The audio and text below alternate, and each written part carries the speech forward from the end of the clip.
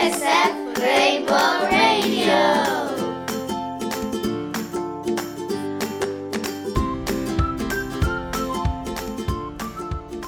Aujourd'hui, les élèves de CM1 vont faire un interview avec Michaël Escoffier, l'auteur en résidence. Bonjour Monsieur Michaël Escoffier, nous sommes heureux de vous avoir avec nous.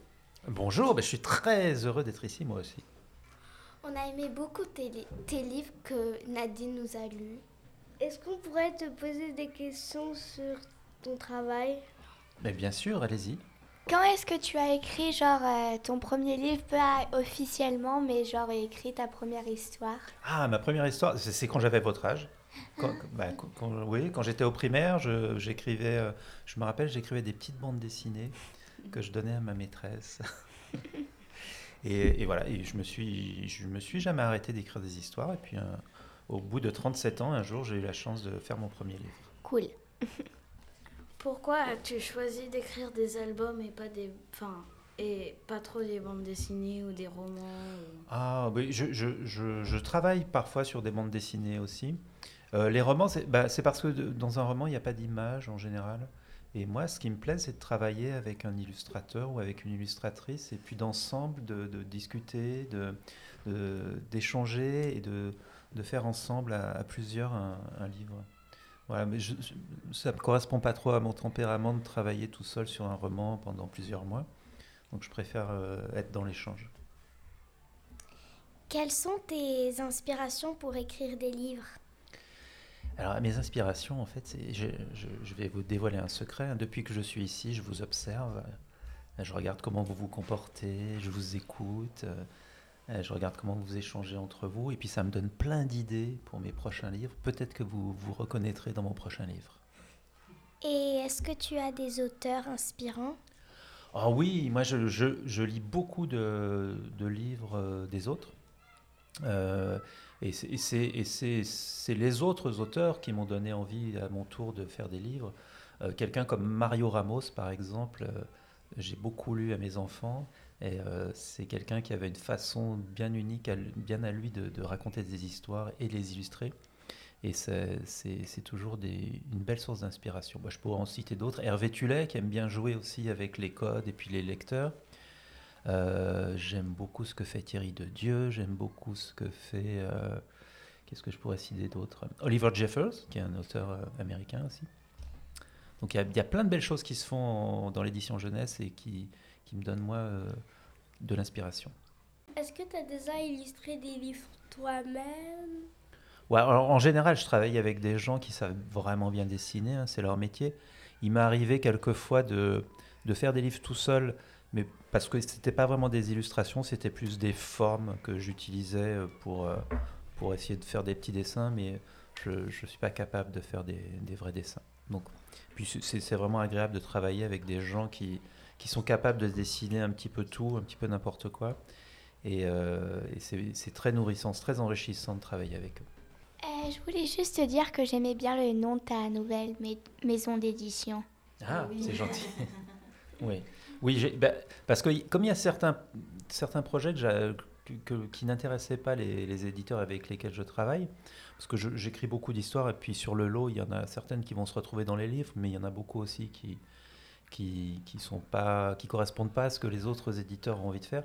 Donc j'ai décidé de créer ma maison d'édition Pile Poil, où je publie parfois des livres que d'autres éditeurs ne pourraient pas publier parce que c'est peut-être un peu plus personnel ou un petit peu plus décalé.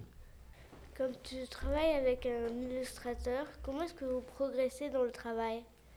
Alors, en général, le premier qui travaille, c'est toujours le même, c'est moi, c'est l'auteur. Je commence par écrire une petite histoire et puis une fois que l'histoire est à peu près terminée, on commence à réfléchir avec l'illustrateur ou l'illustratrice à quoi va ressembler l'histoire, qu'est-ce qu'on va mettre sur chaque page, qu'est-ce qu'on va dessiner, qu'est-ce qu'on va écrire sur chaque page. À chaque livre, c'est aussi on recommence à zéro, donc il faut imaginer les personnages, il faut imaginer les décors, il faut imaginer le style. Donc c'est beaucoup d'échanges avec les illustrateurs et les illustratrices pour qu'on se mette d'accord, et puis qu'on essaye plein de choses. On n'a pas de recette magique, donc on essaye plein de choses jusqu'à ce qu'on trouve quelque chose qui nous plaît bien. as-tu un illustrateur avec qui tu préfères travailler? Je peux pas dire ça parce que sinon les autres, s'ils entendent, ils vont être en colère. Mais ce qui est bien, c'est que chacun a son style et chacun a sa façon de travailler. Donc, il y a certains illustrateurs qui aiment bien travailler pour les tout petits. Il y en a qui préfèrent faire des textes un petit peu plus profonds. Donc, c'est bien de travailler aussi avec différentes personnes, différents styles. Est-ce que tu écris des livres pour les ados? Ah, des livres pour les ados. Mais c'est quoi un ado? C'est à partir de quel âge un ado? 13 ans? À 13 ans. À 13 ans, on est ado? Non. Si. Bon, moi, je fais des livres illustrés. En général, c'est plutôt classé dans la catégorie enfants dans les librairies. Certains ados peuvent les lire aussi, mais j'ai l'impression qu'à 13 ans, on est plus sur de la bande dessinée ou sur du roman. Et est-ce que tu as des talents secrets? Des talents secrets, bah oui, mais ils sont secrets.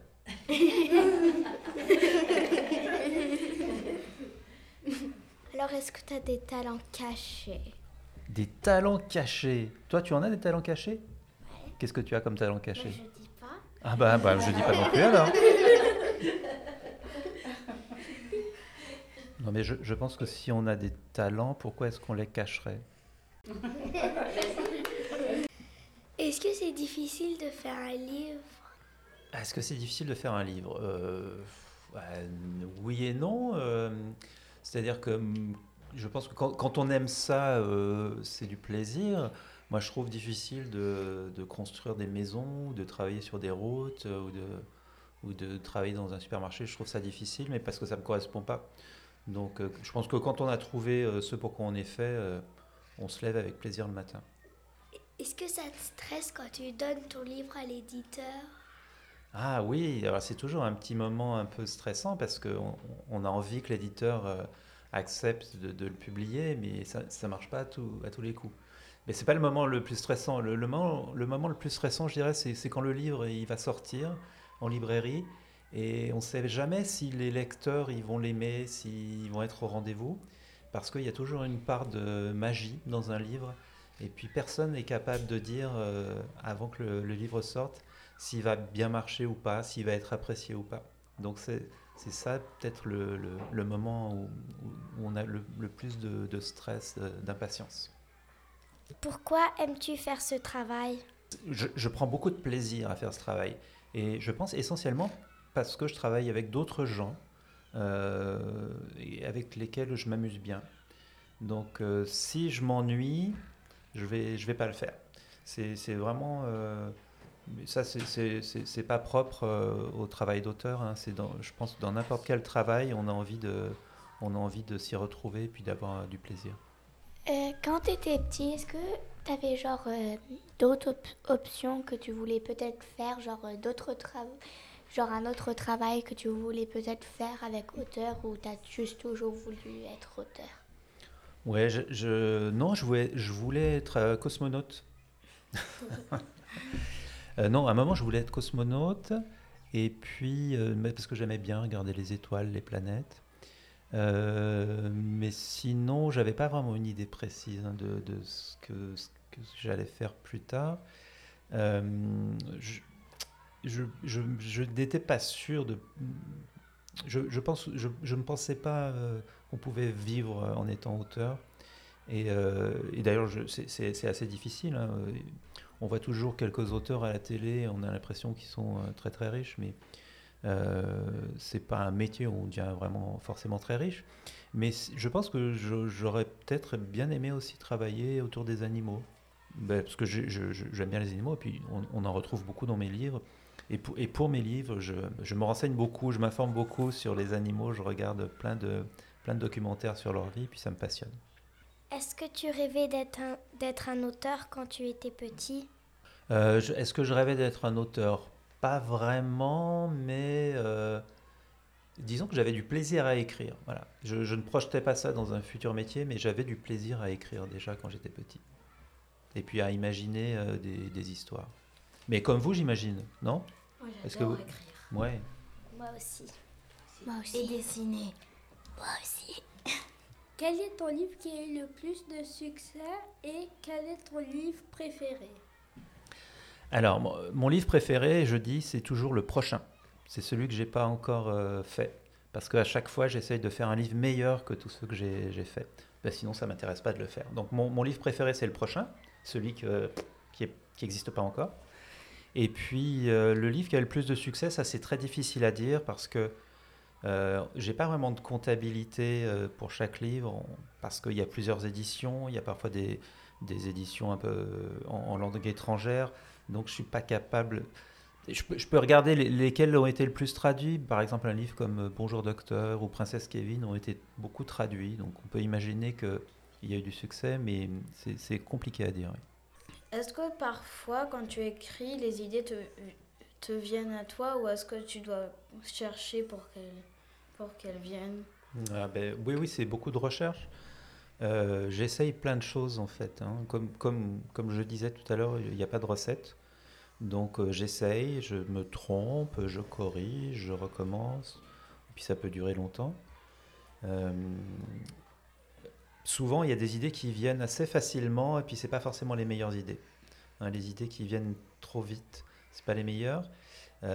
Donc souvent, il faut chercher un petit peu et il faut creuser. C'est un peu comme un archéologue qui va creuser dans le sol, il va trouver un morceau de pierre, il va creuser autour, et puis parfois c'est juste un caillou, et puis parfois ça va être un mur qui va l'amener un petit peu plus loin.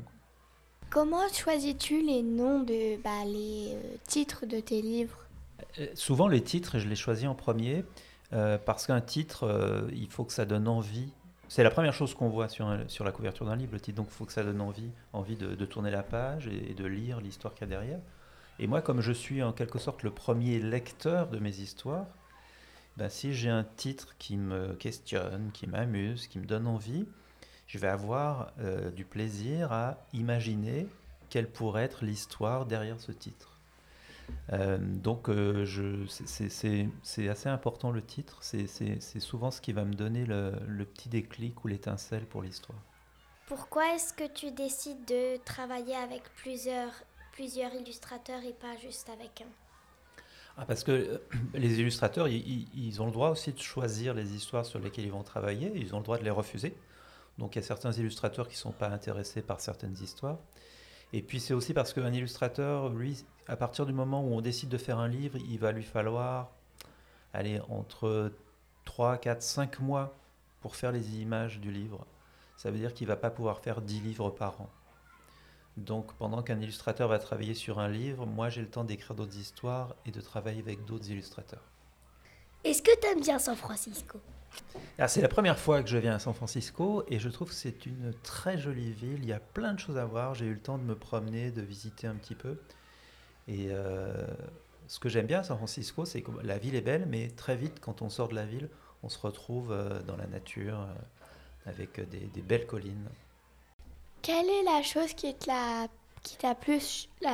le plus surpris à San Francisco comparé en France? C'est qu'en France, les voitures sont conduites par des gens. Alors qu'ici, on a des voitures vides. C'est étonnant pour un Français de voir ça. Est-ce que tu aimes bien être ici dans cette école et pouvoir connaître des élèves? Oui, c'est un grand bonheur pour moi d'être ici. Je trouve que vous avez une école où on se sent bien. Je pense que vous vous sentez bien ici. Tout le monde est bienveillant. Et puis, regardez, vous avez une vue formidable sur San Francisco, sur les collines. Qu'est-ce qui est différent de la France ici? Il y a beaucoup de choses qui sont différentes de la France ici. Quand tu dis la France, tu sais, la France, c'est aussi très varié d'une région à l'autre. Ça peut être très différent. D'où tu viens? Là, par exemple, j'ai remarqué que les gens dans la rue ne parlent pas tous français. C'est une première différence. Vrai. Qu'est-ce qui m'a marqué comme différence? Non, mais ici, il y a une grande place qui est donnée à la nature, aux arbres, aux parcs. Moi, c'est les arbres qui sont partout dans les rues, devant les maisons, qui m'ont frappé quand je suis arrivé. Je trouve que c'est une très bonne idée, et puis c'est très beau. Et ce qui est chouette aussi, c'est que ça reste assez sauvage dès qu'on sort un petit peu de la ville. il y a plein d'animaux sauvages qui, nous, ont un peu disparu des zones citadines, quoi. Quel monument as-tu visité ici et lequel aimes-tu le plus? C'est pas vraiment un monument, mais, mais j'ai bien aimé les otaries, moi. Je trouve ça assez original, assez unique même, en plein milieu d'une ville, qu'elle puisse avoir un petit sanctuaire comme ça pour venir être tranquille, se poser sur les quais. Est-ce que tu préfères Paris ou San Francisco? Je vais me fâcher soit avec les Parisiens, soit avec les San Franciscains, là. Mais disons qu'il y a une des deux villes que je trouve un peu plus propre que l'autre. Ouais. Alors, à San Francisco, il y a plus de soleil ou en France, à Paris où tu habites? Oh, il y a du soleil partout. Après, ça dépend de la période de l'année. Je pense qu'il y a plus de soleil toute l'année ici qu'à Paris, parce que Paris, l'hiver, c'est un petit peu plus frais qu'à San Francisco, hein. Quelle région de la France tu préfères? Ah, toi, tu es allé en France récemment? Non, pas Non. récemment. En France, ce qui est chouette en France, c'est qu'il y a plein de régions différentes, et puis chaque région, elle a des avantages, des belles choses à voir. Donc, par exemple, moi, j'aime beaucoup la Bretagne, parce qu'il y a l'océan, et puis c'est très sauvage. J'aime beaucoup la Corse aussi, parce que c'est une île où il fait beau. Il y a plein d'endroits super en France. Merci d'avoir accepté cette interview. Bye bye. Au revoir. Au revoir, Merci. Michaël. Ciao. Escoffier, au revoir. Au revoir. Merci. Oui. Merci à vous. Moi, je vous ai trouvé très professionnel, hein. Bravo. Merci beaucoup. Merci. À Merci. bientôt. Bye bye. À bientôt. Allô. On se voit dans l'école. Ciao. Ciao, ciao. Merci. Au revoir. À Bye bye. bientôt. Bap.